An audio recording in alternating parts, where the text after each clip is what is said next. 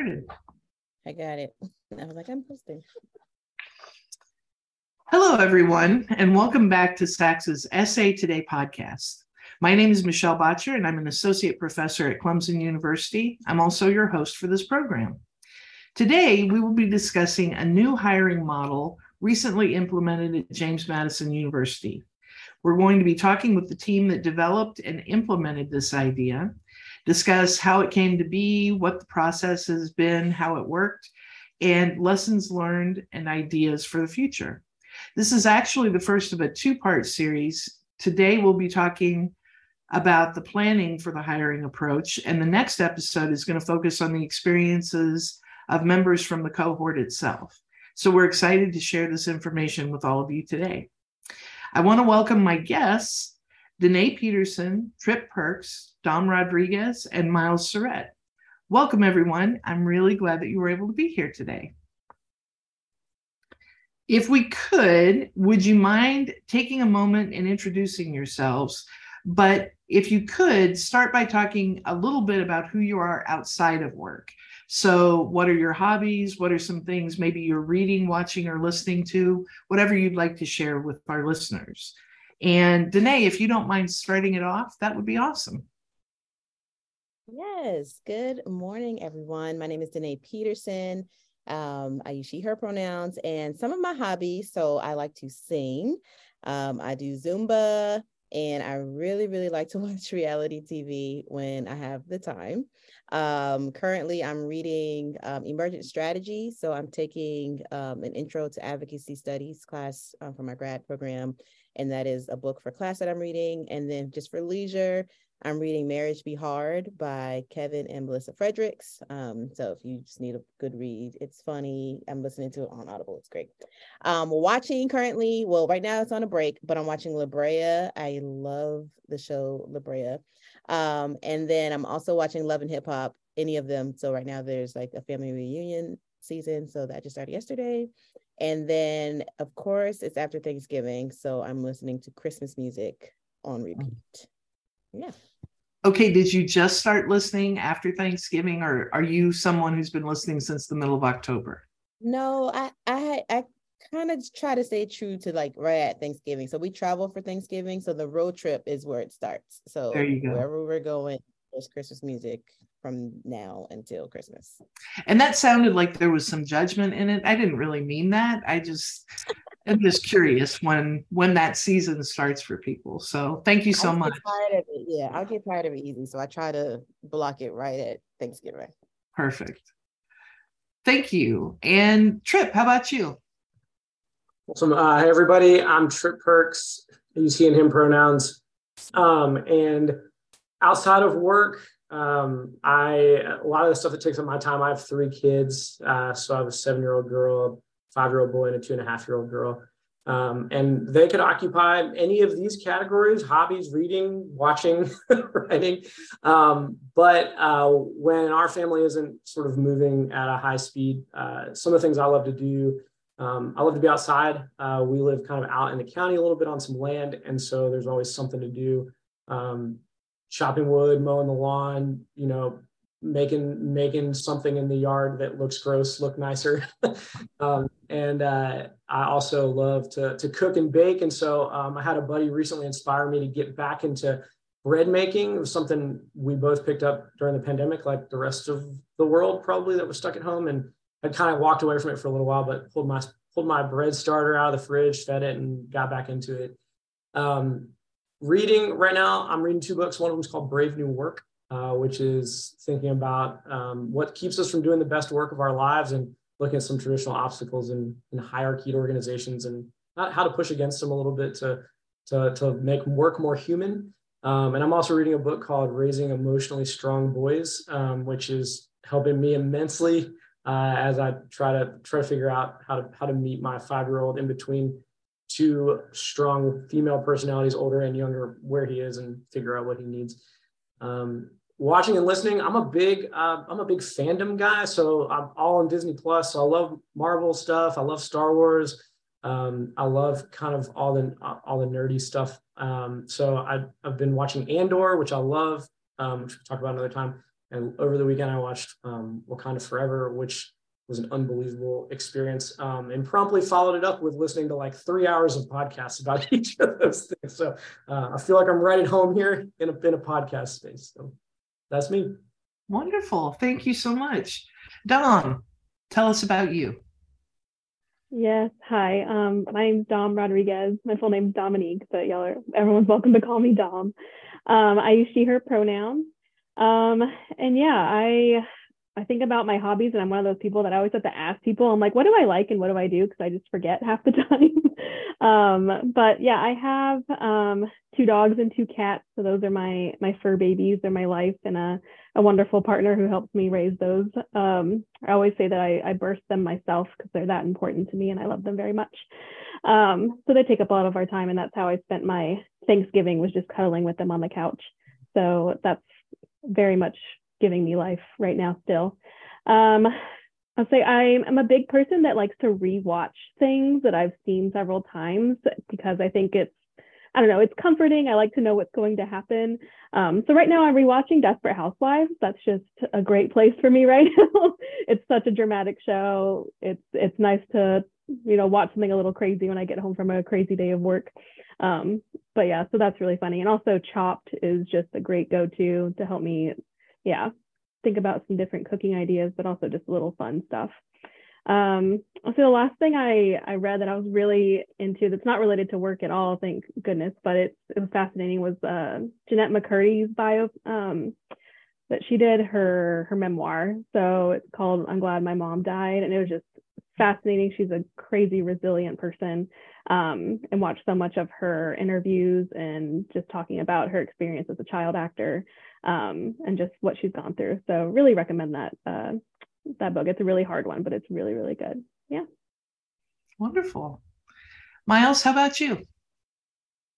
Well, hi, everyone. My name is Monserrat. I use he, him pronouns. I like spending time with my family as well, and that's a constant adventure. I like to say that they have really widened my emotional range as a human being. So, but that's there's a lot of excitement and joy in that. I also really enjoy what I would broadly call exercising now. I used to just be a runner, but my partner is a physical therapist, and they've really helped me broaden my exercise profile, which I think has been good in terms of my own wellness and that sort of stuff. And sometimes when I get hurt from running, I can still exercise in other ways, which is nice. So that's a fun thing. I like to cook too. More of a cooker than a baker, and have some sort of home preserving habits that I think people generally think are kind of interesting. So I make our own kombucha, and once a year I take off a very cool day and do a lot of pickling with my mother-in-law. This year we put up 67 jars in one day, which was a real doozy of a day. So anyway, yeah, and I'm a pretty avid pop culture consumer as well. So Trip, I also just finished Andor, and I'm excited to talk to you about that sidebar, which was amazing. And I'm currently rewatching a Star Wars animated show called Rebels, because I was so amped after finishing Andor. Yeah, that's what I'm currently watching. I think it's sort of a parody in my life that a lot of the things I reference are New Yorker articles. So that's something that I'm regularly reading. And I'm currently reading a pretty recent book that came out called The Storm Is Here, which is about January 6th, written by a former war correspondent who came home to cover sort of the protest movement, and sort of anti-pandemic lockdown kind of movement. And you won't be surprised to hear that he primarily writes outside of this book for the New Yorker. So yeah, that's me. That's great. Well, it sounds like maybe you should have a little Chopped competition given your areas of interest. So if you do that, let me know and we can do a follow-up podcast on it. One more question before we kind of get into the topic today. We talk a lot about how small student affairs and higher education can be. So I would love if each of you could talk a little bit about a person or a few people who really have been instrumental in your experience, either as students, as staff. Just, my hope is always that the listeners at some point will go, oh, I know that person too. So to kind of reinforce those connections. But Trip, would you mind starting us off this time? And who are some of those people for you?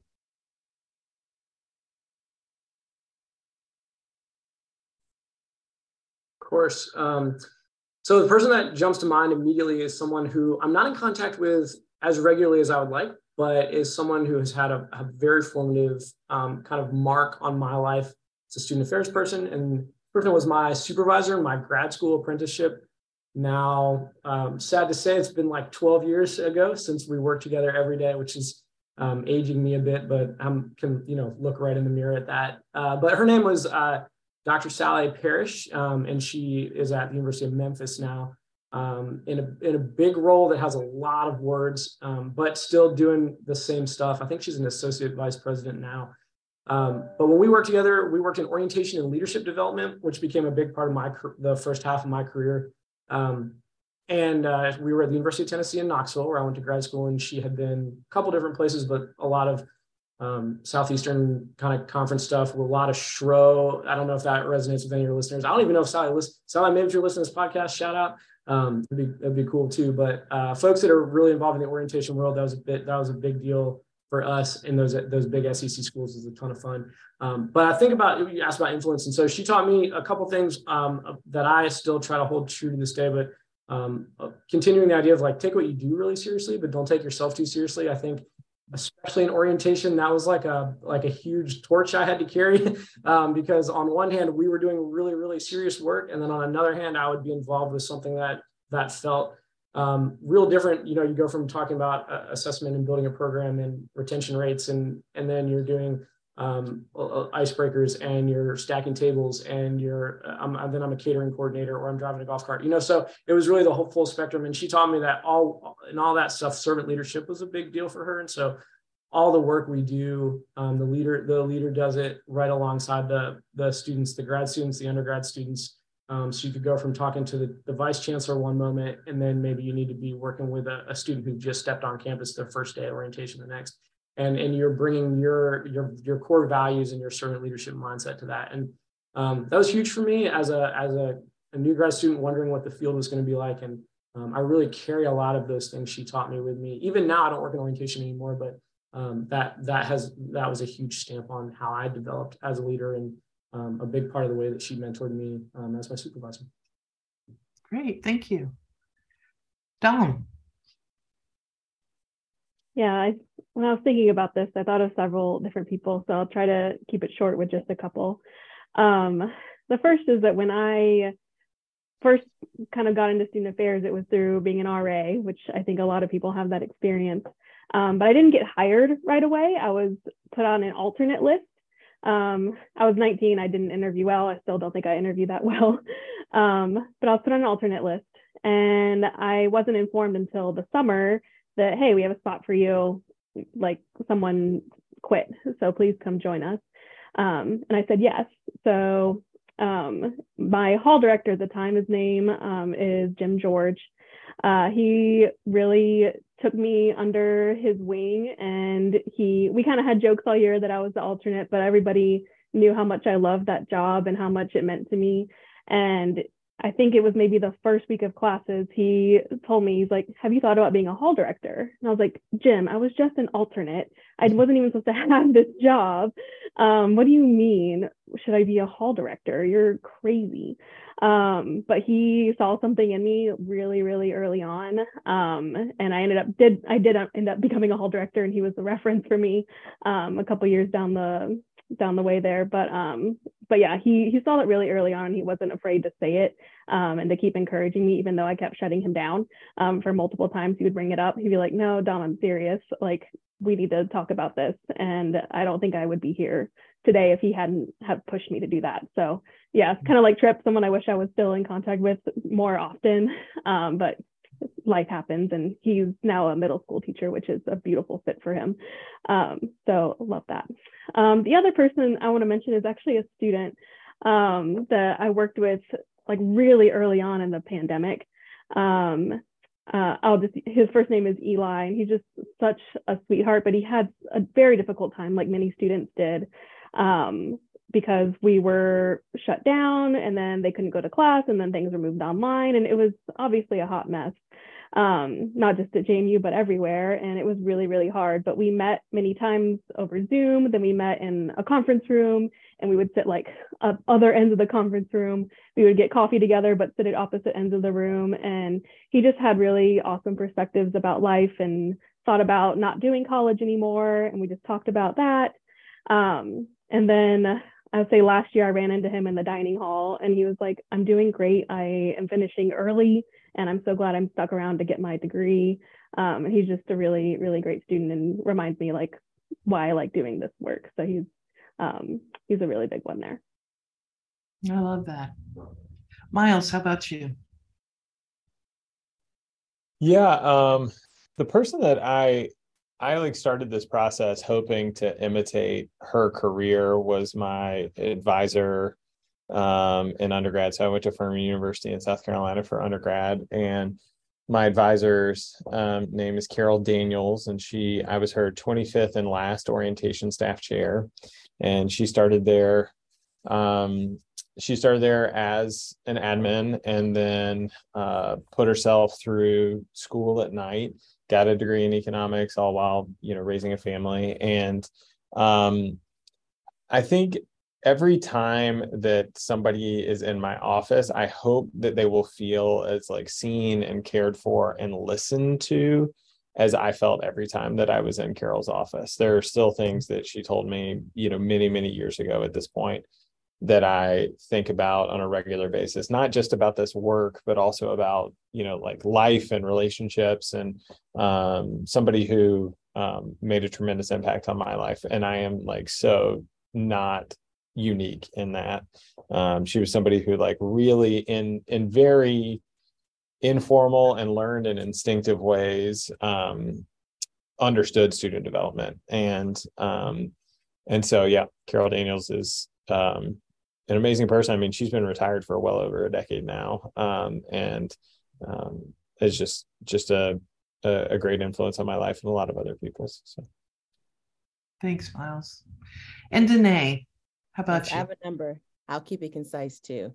So a couple of people that came to mind were Mr. Art Dean. So he's the AVP of Diversity, Equity, and Inclusion here at JMU, and also Valerie Gant, who works in the Center for Multicultural Student Services.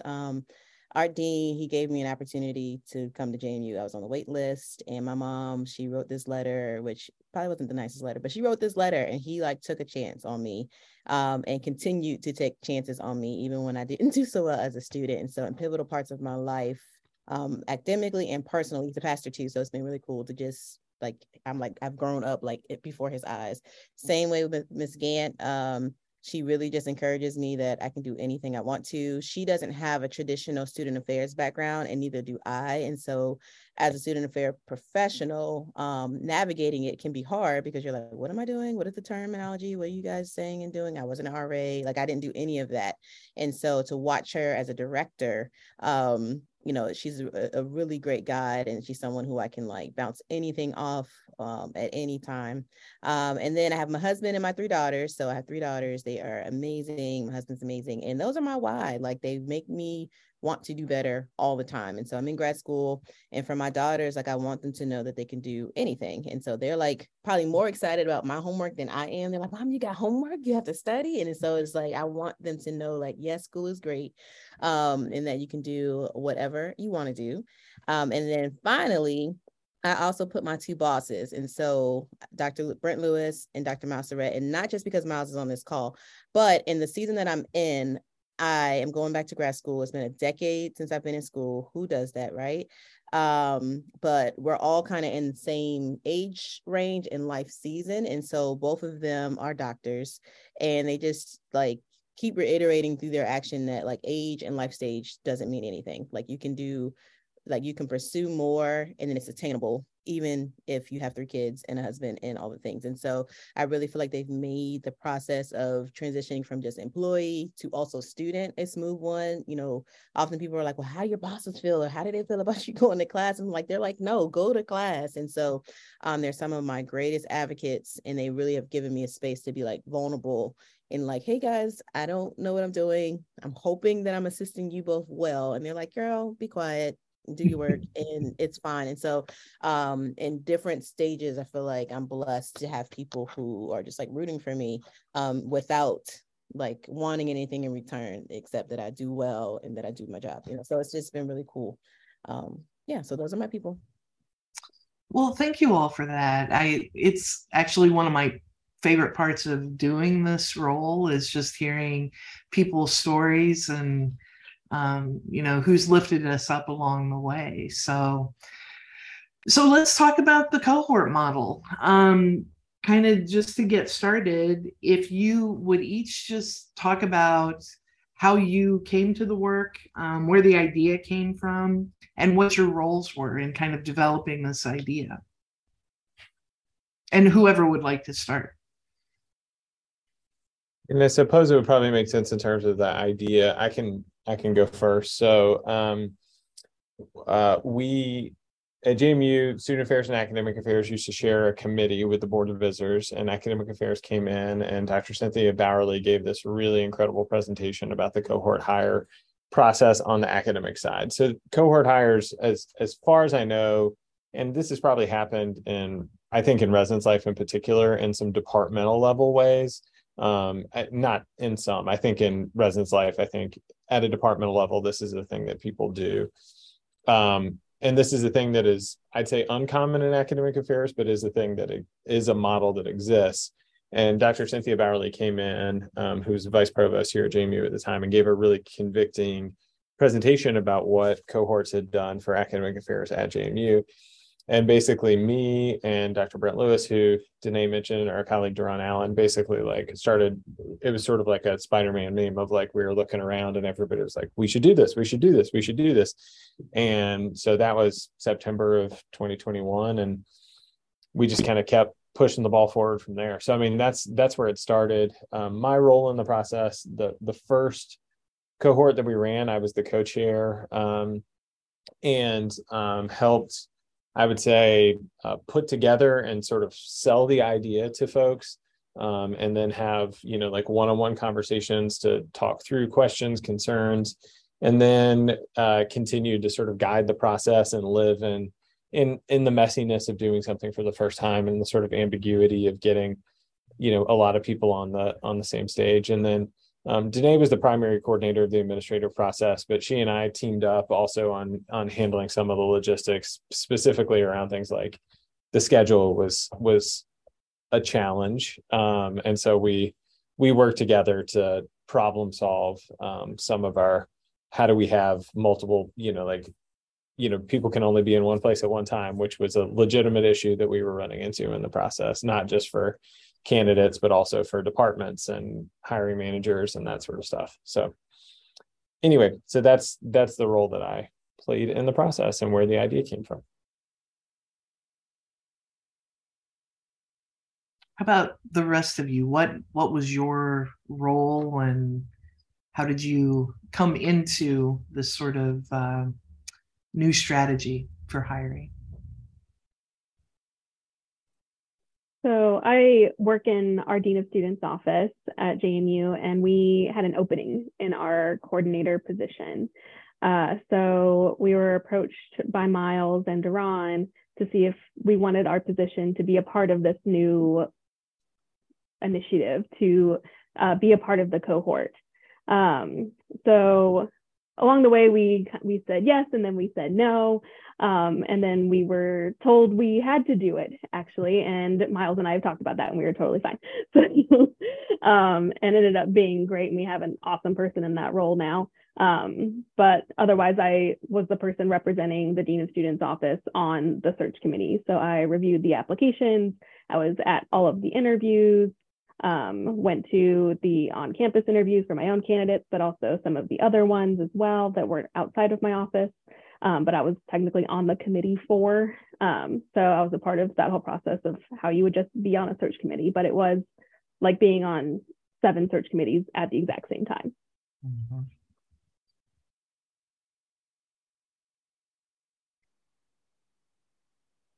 I was like, Miles already spoke to me, but my role was administrative. So coordinating meetings with the search committee, also coordinating and scheduling like the first round interview times with all of the candidates, pretty much like putting everybody in a listserv so that we knew who was where, helping like with the creation of the grid, even though Miles did a great job compiling the grid. Great job, Miles.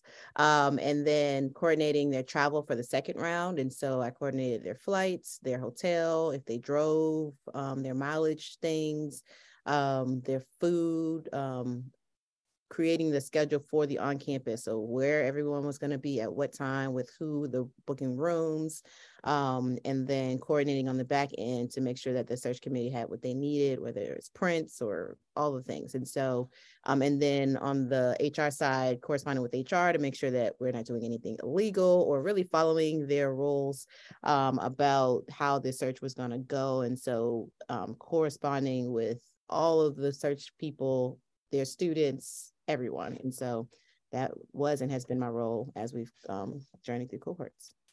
Great.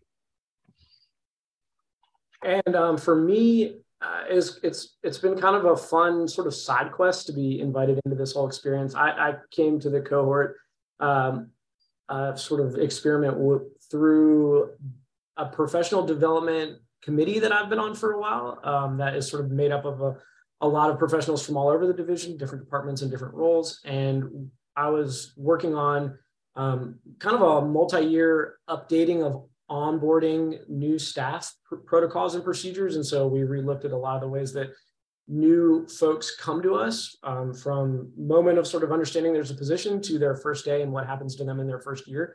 And so the result of some of that work that we had done, I was able to start to think about what would it look like to do this for the cohort. And I don't know whose idea this was initially, Miles, maybe it was you. If so, thank you. But I was just really given the privilege to just dream about what it could look like to bring 6 people in at once around a singular, around sort of like a shared context inside of their different positions. Once they got here, what do we want them to experience? And so I had the opportunity to do some big thinking about what would learning look like for them in their first year? What would social connections look like for them in their first year? What would some sort of like shared professional development experiences look like? And really just create a prototype and start to work it. And so when they arrived, one of the first things they experienced was kind of this 10-week, we called it a cohort summer seminar, where we built out 10 weeks of content, about 2-hour sessions, and lots of different learning and lots of different topics, everything from very practical, like this is how your job works. These are the tools we use. This is the tool stack.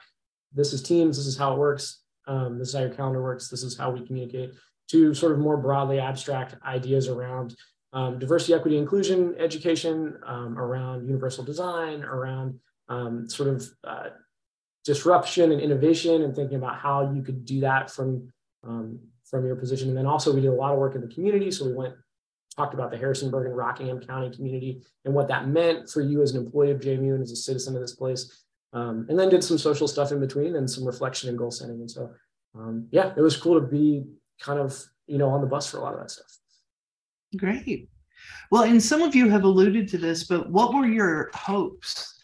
Like, as you were dreaming and building, what were you hoping would be, like, what is the why behind even doing this in the first place? What are your thoughts on that? Well, the theme for the initial cohort was diversity, equity, inclusion. And, at JMU, it's a PWI.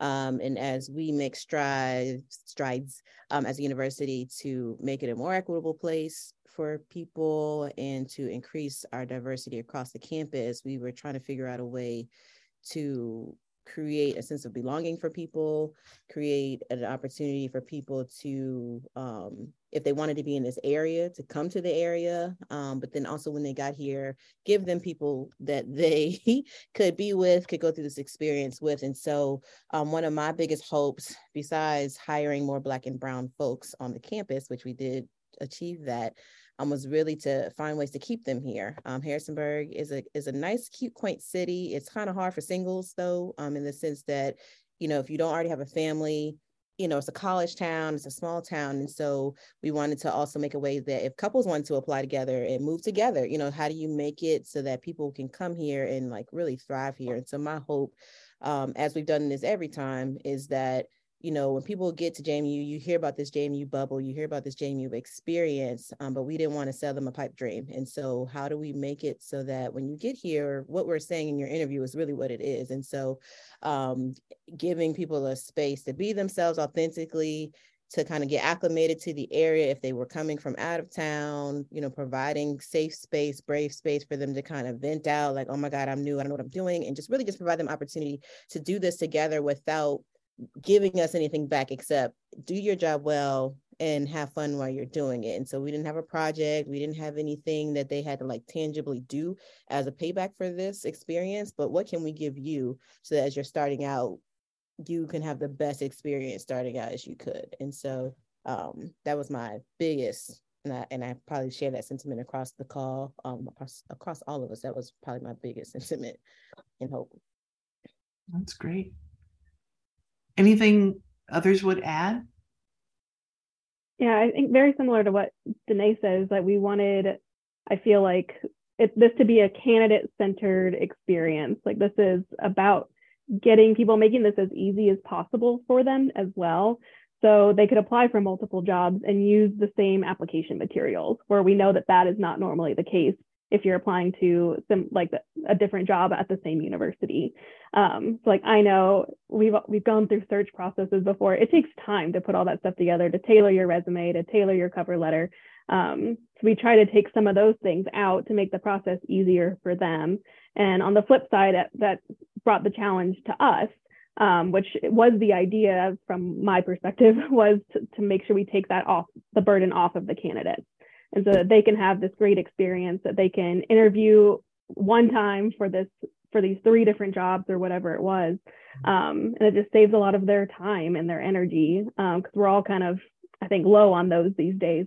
So hopefully that was helpful for them in that process as well. And then my other thing that I was really hoping for, and that I think has happened, is that the person in the role in my office, I really wanted them to be connected with other people on campus, and for like a personal and like a social sense, but also like for their work, it makes them easier to get things done.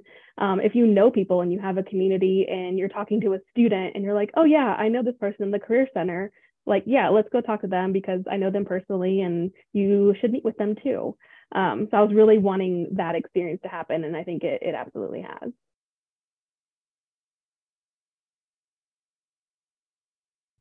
All right. It's interesting. The class that I'm teaching, there were some presentations yesterday, and a couple of people presented on onboarding. And the way that you all have described this, it's like an extended onboarding starting probably before they even got there to do the initial interview, but definitely making that, I appreciate your point about making it candidate centered. And again, if you want to retain people, that's got to be part of the experience as we kind of figure out what does all of this look like post-pandemic, and how do we build strong and thriving teams. So I imagine this was pretty easy, not complicated at all. I'm just kidding.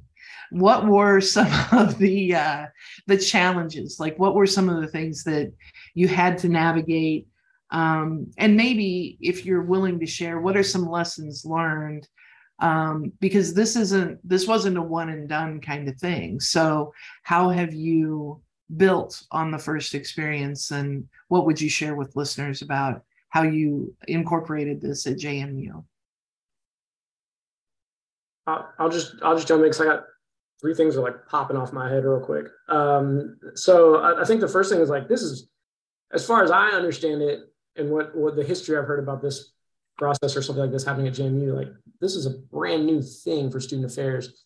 And it was pretty disruptive, even though maybe the model itself doesn't feel like it should be. I feel like it was a little challenging for a lot of the people that had to say yes, hiring managers in particular, to sort of say, yeah, we'd love to let go of control over our, employees, like year-round onboarding experience and the interview process and the recruitment process. And so I think there's a lot of pitching, there was a lot of, here's why this is a good idea, here's how this will pay off. So I think there's a bit of, I don't know if politicking is not the right word, but it's the first one that came to my mind, but essentially sort of like influence gathering and sort of saying like, trust us, we can, this is going to be a great experience. Like, we're open to feedback. It's a prototype, so we can, do things on the fly. And I think that there's not that many people around here at that time that were sort of like, let's go all in on something really new, because I think we were still coming out of sort of like a COVID hangover back at work. We were still in pandemic times trying to figure something out. And I think there was a sense of like, how much more newness can we take? So I think the pitching and the influence building was sort of one thing, the gathering of the votes. I think the second thing was really helping. And then there's a trust on the other side too. So like, if you're gonna pitch this to a candidate, I think I was feeling a lot of pressure. I'm like, man, I hope we deliver the product that we're selling. And that continues to, I'm like, we're only halfway through with the coordinators right now. And so I'm like, we've gotten a lot of feedback. We've made some real-time adjustments. I'm like, are we still delivering the thing that we said we wanted to deliver? Is everyone still vibing? Like, are we doing it?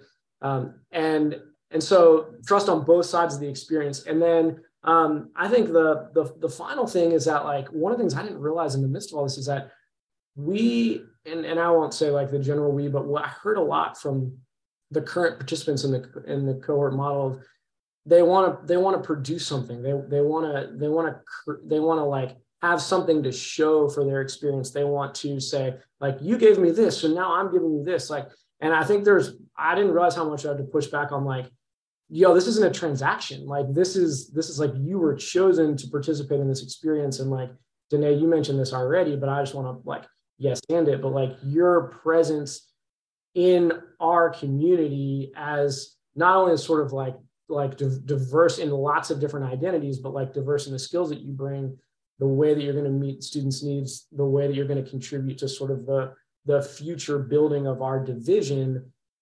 That's the investment. You don't have to say like, look, we collaborated on an event. Like, no one's asking you to do that.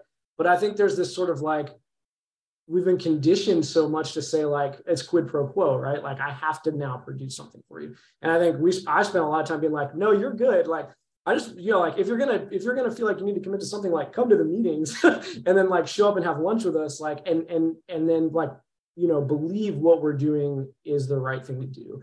You don't have to like turn around and make something. Like, your ability to sort of believe what we're doing and then continue to invest in this community makes every single thing worth it.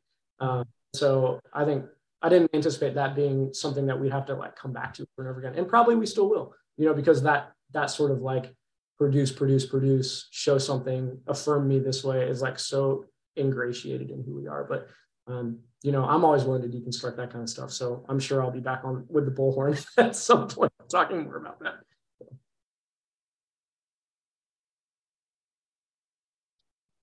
Yeah, for me, I would add to that, as the admin, a lot of people from all of the offices, departments involved were like, oh my gosh, I'm so sorry you have to do this. And so it almost felt like I was just like the help in the process, I guess. And so for me, it was energizing, like the fast pacedness of this and the tension, even though in the moment you're like, oh my God, what are we doing?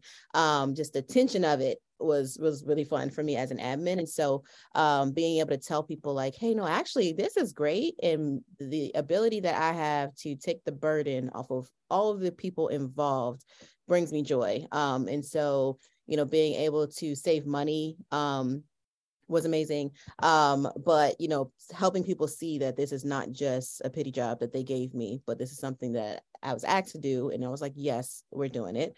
Also managing the preferences of a big committee. And so there were a lot of different voices, a lot of different people, and some offices had multiple people on the committee. And so trying to navigate between, here's what I would do if I was doing this by myself as a department versus, hey, we're in this cohort thing together. And so figuring out even what interview questions we were going to ask, what were the requirements versus preferred, how we were going to do the first round, does a master's matter? Does it not matter? So just really trying to navigating those, and even opinions of like, well, I want to do it this way, so let me take it upon myself to do this, when it's like, actually, no, we can't do that. And so how can we really bring everybody together with the thought of we're in this together, and the goal is to have great people come to JMU. And so no matter what candidate you end up with, we had a really great pool, by the way, like we had a great candidate pool. So no matter who ends up in your office space, like really giving people the space to just trust the process and trust me as their admin, knowing like, hey, I might not get it all right all the time, but we're in it together. And then HR was a challenge. We had so many ideas. When you talk about onboarding from the beginning, we were going to do like a group discussion about student affairs at JMU, and we were going to have lunch together. We were going to do all these things with the candidates together. And HR was like, absolutely, you will not do that. And so, they couldn't see each other. They couldn't even know that they were here together for this interview. So you imagine flying about 14 people in, bringing people in over a 4-day period. How do we make it so that they eat and don't see each other? And how they're in the same exact hotel? How do we make it so that they don't catch each other on the elevator? So trying to coordinate between the offices, and shout out to student affairs, SA Pros is what we call it, our professional development, really bringing people into the process to kind of help us move people around the campus, because it was not an easy feat. But lessons, I guess, to learn is that I can do a lot more than I thought I could. I'm a lot more resilient than I thought I could, and I can work with people who I thought I couldn't work with. And so I think the cool part about this process is not only do the candidates get exposure in the search committee, I know people, and I get to talk to people across tables that I probably would not have had the same opportunity to outside of this process. And so being able to fine tune this, because we just finished another cohort and we're going to start another one, being able to take all that I learned and share my wisdom with the new committees, and then take what their experience and take it on to the next has been a really, really cool lesson for me to learn along the way. A quick follow-up, Danae, and if you don't have exact numbers, that's okay, but you said you brought 14 candidates to campus. What was the pool initially? And then can you remind, someone might have said this earlier, but how many positions were you hiring for? Yeah, so initially we were hiring for 8 positions in the pool. And so that was 4 offices across all the positions. 2 of them had 3 positions in it, and then the other 2 had 1. So the pool of candidates that we got initially, we had about 100 plus apply.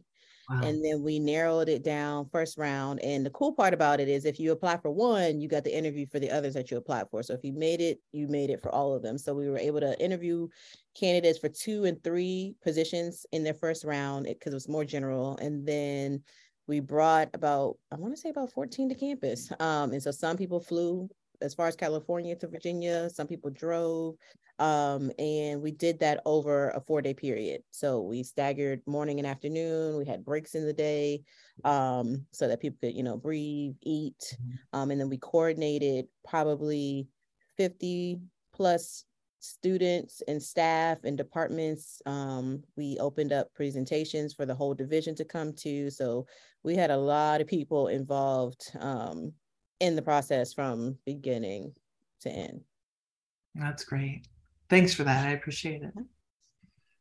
Other challenges or lessons learned that you want to highlight? Mine is very brief.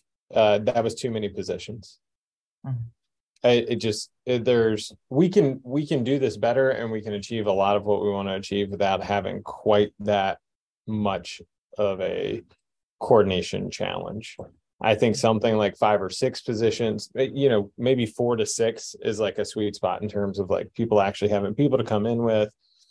And it grew, I think that's the challenge, is that it can grow, and there's a temptation to be like, we'll just add another in. And some of those didn't require, we ended up hiring we were running the same process and ended up hiring 3 people for career advisor jobs.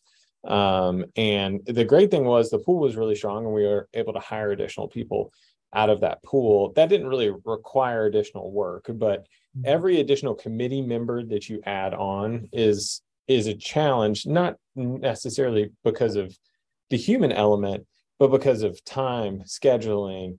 That person's department is now a part of that process. Sometimes we would have, we had people hiring for multiple positions, and that would get really tricky.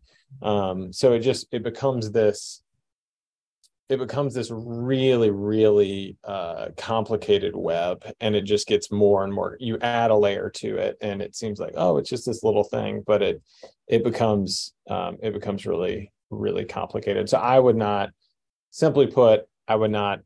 have more than like a maximum of 6 positions in any process, because, and I think Danae, 14 is maybe who we brought, who traveled to campus. I was trying to go back and look. I think that we had way more than 14 on-campus interviews.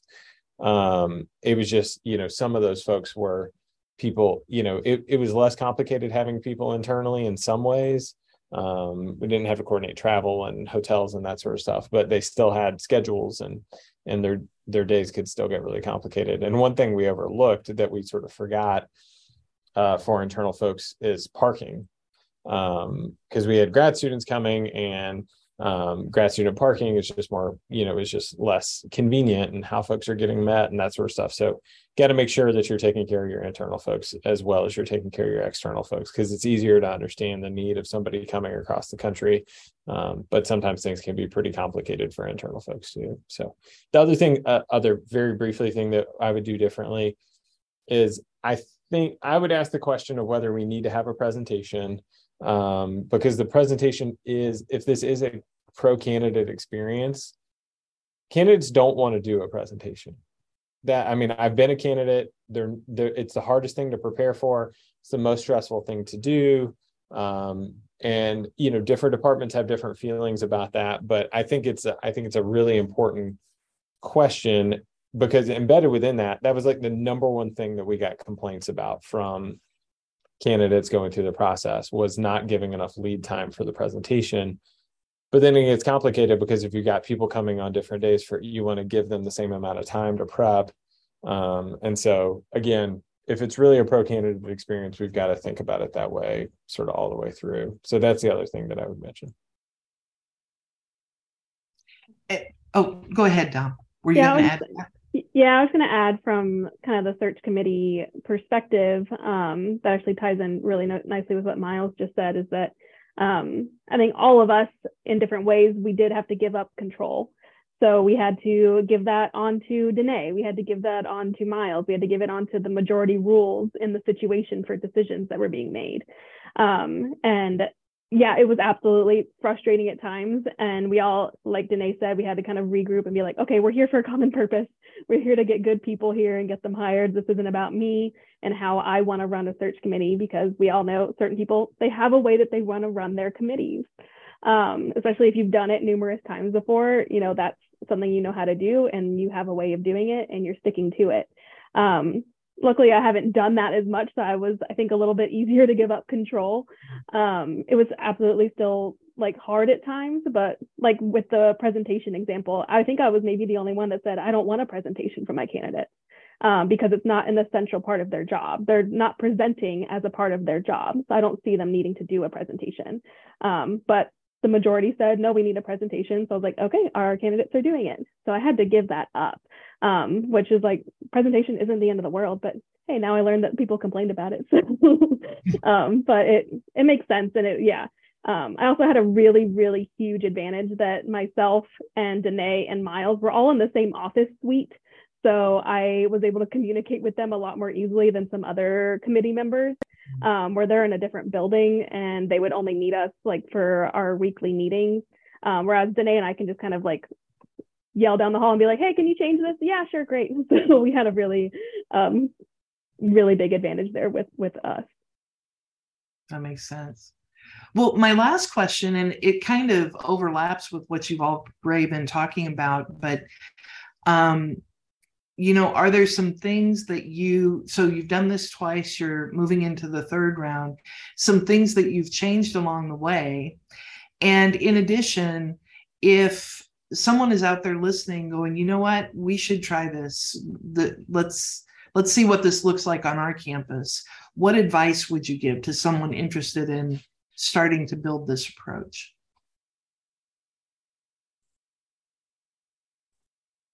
Yeah, having been a part of the experience twice now, one thing that we have changed, we have lessened the amount of positions in the cohort, I think, and the buy-in is better. So the benefit is that because we started this out and there were people that told us, absolutely not, I'm not doing a cohort, people have been able to witness it though. And so like the onboarding experience that the cohort has is different than pretty much any other employee. And so figuring even out ways to make it better for the new employee that may not be a part of the cohort has been something that we've taken away.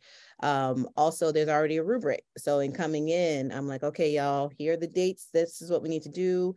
First round and second round, you need at least 2 weeks in between. And so being able to communicate to the new committee, if they have questions, now we can answer the questions that probably were had the first time around that we were like, hey, we're figuring it out as we go. Another cool part about the cohort that I didn't mention earlier is the cost savings. We save so much money by doing the cohort. And so at JMU, typically to post one position is about $1,700. Between all of the offices, they spent maybe $2,000 across all the offices to bring everybody, to feed everybody, to post it, to do all the things. And so if you are someone who is interested in potentially doing this will save the division a whole lot of money, and as well as time and effort. We had some other searches going on kind of around the time that we did the cohort. And when you think about the energy it takes to bring a whole division to a presentation or to campus partner interviews or, some of these other components, the cohort did a great job of kind of bringing everybody to one central place and letting the candidates kind of move around. So that way you're not expending people's calendars and their energy and their time. And so really being concise would be something that I would advise someone who is considering this, being very open to the process if you're coming into this process as a hiring manager, or even as admin, because sometimes you just have to work with different people and you have to figure out how to navigate communication styles and all that stuff. So really being open to what this process may bring, because there's such an appreciation I have now, even for hiring, period, being able to watch this multiple times, and then also have a plan for onboarding, have a plan for your meeting times and all of that. I'm probably rambling now, but those are the things that popped out in my mind first. That's great. Any other advice that you would give if people are thinking about building this? I'll jump in real quick. I think you need a hype person, especially if no one has any idea that this is like on your radar. Just even listening to Danae talk about logistics, I was sort of mercilessly like apart from that whole experience. Like I feel like y'all passed the baton when they got it there. But I mean, that just it's just so much. And I didn't even realize how many positions were I mean, I knew our positions, but I didn't even think about total number of candidates, So it's a lift. And I think I have no idea what other institutions sort of like culture around change or innovation or trying something new as a collective is like. But I think if it feels like it moves at the same pace as the rest of higher education writ large, it's probably not going to be super quick. And it's probably going to be a little suspicious, and it's probably going to be a little bit like, why would we do this when everything that we've always done seems like it's working just fine? And so I think if you have a hype person who has their ducks in a row and they already have influence in the space, You can go around and get people on board, and they can go to that person's office, bring them a coffee, and say like, hey, here's why this is important. I think one of the things that really tipped it over for me, so two things really tipped it over for me. One was seeing how our new employee onboarding experience before and during the height of COVID in 2020 was really actually making people feel connected. So I'm like, okay, we're in the right lane, we're doing the right things. And then also at the same time, watching all sorts of people leave our university who were not given the support they needed. And those people were representative of like identities so lots of different social identities that weren't fitting with the PWI,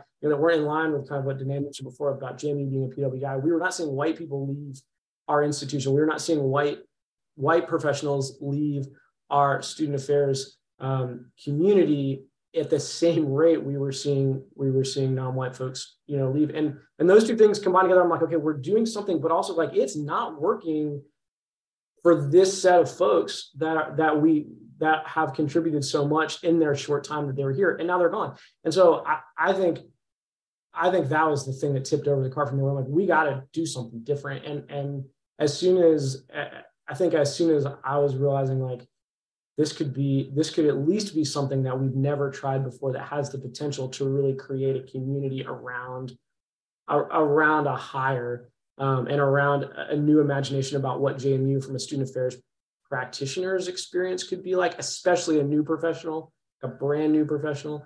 That ultimately I was like, I'll talk to anybody about this. Like, it does not matter. I will come to your office and I will talk to you about this, how important this is right now. And actually how important this was like 2 years ago, but we're now just, we need to be in this right now. And so I think if institutions can find that person who has the like flexibility and the space and the influence to be able to kind of like whip up the votes. I don't know, it came back to that metaphor. It feels like the right, it's not Congress, but like, I still think that energy is needed, because there will be plenty of people who will be like, I'm all set, or like, I'm not interested in that. Sounds like a lot of work. We're good over here, but sort of like building the vision for a collaborative, human-centered, candidate-centered experience that doesn't end when they get here, but has the ability to really unlock some really special stuff for these people. I think that's going to be huge. That's going to be huge.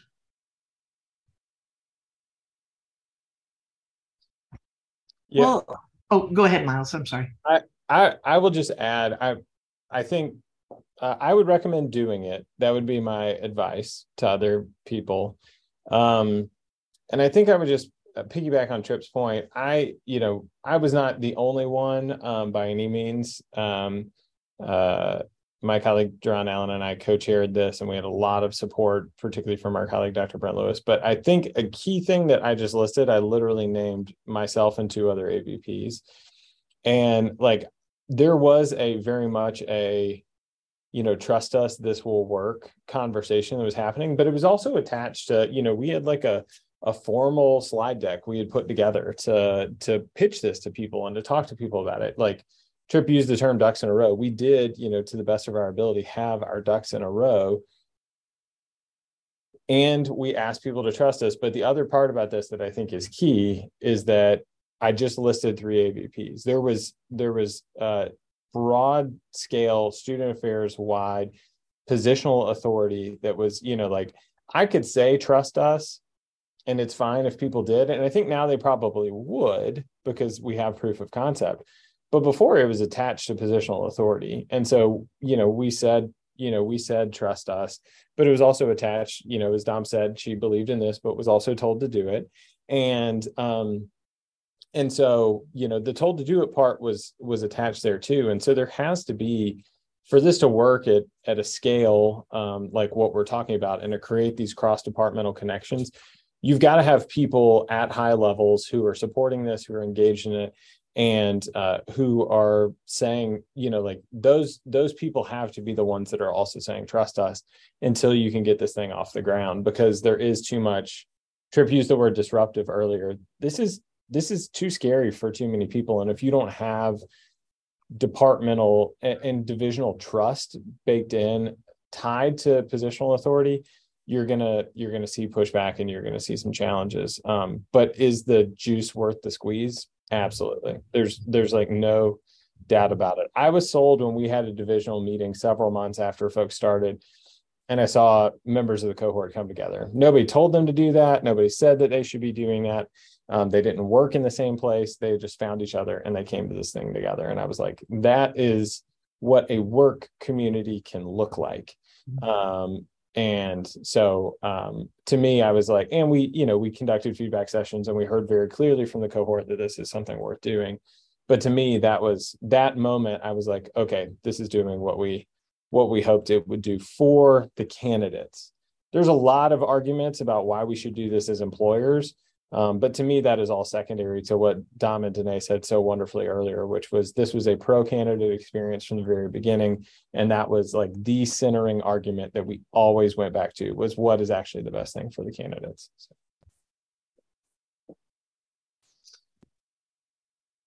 So I guess it went okay.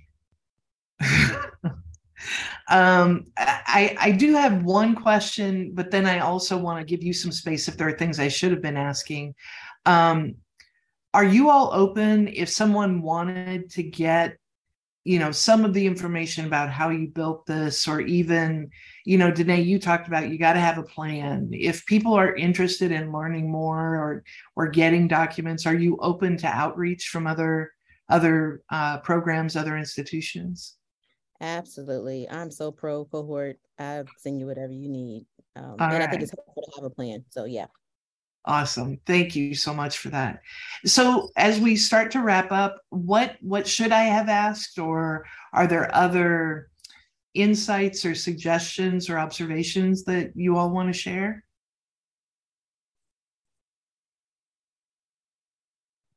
I would say once the candidates are here, the cohort's established, communicating expectations from the jump is pretty critical.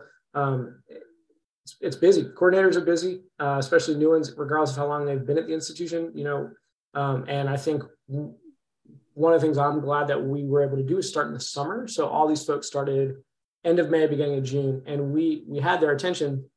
And I really felt August, like we planned into August with our summer seminars. And I really felt as soon as August came, there was like a little bit of everybody sort of like looking around, like, oh, there's other stuff going on right now. Like, I got to get back in, this is happening. And obviously, like, we know that, we know that months that start with A, are going to have a lot more needs for us in student affairs world. Can't take credit for that. I heard in a conference a couple weeks ago, but August, April, and what's the third one? There's a third one, but yeah, the months that start with A are stressful for us. And so that was real. So communicating expectations, like, hey, we've got this. This is happening for you. And a big part of your experience with it is your presence. And so being able to communicate that and have everybody sort of on the same page about that was big. So once they're here, expectations right away, as opposed to sort of like, we're evolving, this is, you can expect every Tuesday afternoon, we'll be together until August 1st. And that was, I think, really, really helpful for us.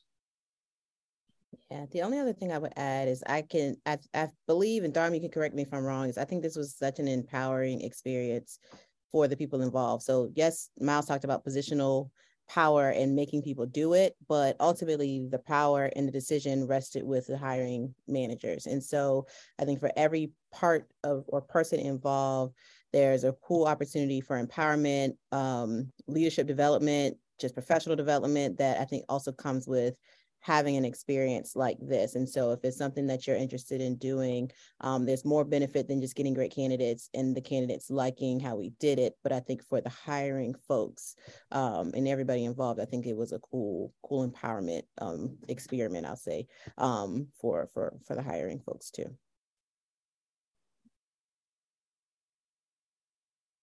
All right. Well, thank you again. I appreciate this. Last question, honest this time. What is something that's giving you hope right now? And it could be related to this, but it could be something completely removed from your work experience. Just a thought about something that is inspiring hope. And Miles, if you wouldn't mind starting it off this time. Yeah, I mean, I would start by saying, like, this conversation, this process, the people on this call, our other colleagues who are so good at their jobs and so willing to do right by new employees is incredibly like hope inspiring for me. This is what interdependence looks like. And yes, there were parts of this that were really hard. Danae and I had a couple of minutes when we were in the middle of this where I sat down at the chair by Danae's desk and we just had to breathe for a second. This was hard, and it required a lot of people to sacrifice a lot of stuff, time, control. But gosh, it's so much better. And I think that there like has to be hope and the willingness of like people to sacrifice to not only make a process better for like what this can be for our students, because of people being engaged and empowered, but also what it can mean for people as employees. So I feel a ton of hope with that. I also just started reading this book called Flourish by Martin Siegelman, which is about the basic tenets of positive psychology. And there's just like a lot of hope in that. I found like, even in just starting it, like how exciting it is to get rid of the idea of happiness is like smiliness and constant levity, but making it be about meaning and relationships. And so I don't know, as somebody who doesn't like feel things on a regular basis, like I just don't have like a lot of daily like bubbling inside of myself as a human being. I was like, but I do have these other things, and that's great. So I'm feeling a lot of hope with that. That's great. Danae, what about you? What's your hope right now? Yeah, so I'm on this very cool, interesting, hard journey of just contentment and like healing of trauma and just different things in my personal life. And I can see how those things are impacting every other sphere of my life. And so though it's really hard work, I know that as I'm continuing to journey through that, and my church right now, the sermon is the satisfied soul, looking at being content. And so I know that as I'm journeying through personal things, how that is going to bleed out in a good way on others. And so I'm just excited to impact those around me. And as a grad student, there's only 16 days in the semester. And so I'm just hopeful that as I finish these projects and find contentment even there, that there is a whole half a month break on the other end of that. And so I'm excited for the holiday season and just being able to spend time with my family and just getting some legitimate like rest in the next couple of weeks. Trip, where's your hope? I will, yes, and to what Danae said about the season, I think between Thanksgiving and the like winter holidays are always a time that I feel hopeful for me. And sort of the Advent season is something that really pushes me to slow down and think about like the rhythms of the world are different than the rhythms of my daily life. And it feels like a collective kind of like sigh at the end of the year. And I really kind of leaned into that a little bit. And attached to that is the fact that when the leaves that fall off the trees in my backyard are gone, I can see the sunrise over the big mountain and over the big Massanutten Mountain, which is like one of the biggest mountains on our skyline. And it's incredible every day. And the last couple of days have been just like a fireworks show. So that's been giving me hope. That's great. And here you go, Dom. You wrap it up. You bring home the hope for everybody. No pressure. No, but I think that if it's an idea like this with the cohort model or something different that people are doing in their area of work, whether it's student affairs or elsewhere, of like just trying something new, trying something innovative to change things, because it's just a weird time in the world. We're getting out of this pandemic. We need to rethink a lot of what we're doing. Our students are doing it. They're challenging universities and saying like, you can't do it this way. It needs to be this way. We're learning a lot from them. So I think the fact that, we tried something new, we're going to keep trying it until, it gets better and better. And so when I see things like that happening, it makes me very hopeful for this type of work and to just keep me in it, even though it's definitely challenging.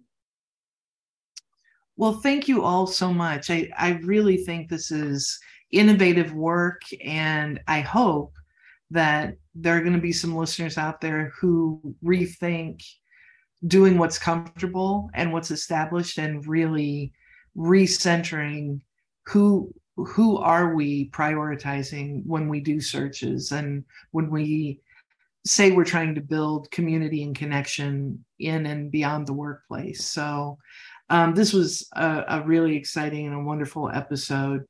Today's Essay Today podcast is brought to you by SACSA. As always, we thank them for their support. I would like to leave you with a quote today. Today's quote is from John Lewis and is, "If you come together with a mission and it's grounded with love and a sense of community, you can make the impossible possible." And this episode is like, when I was looking for a quote, I'm like, oh, here's the quote. So thank you all for the work that you have done and are continuing to do to not just change where you are, but to offer a new way of doing to all of higher ed and beyond. I mean, this could happen in other spaces as well. So my name is Michelle Botcher. It has truly been a pleasure to host this episode. Have a beautiful day.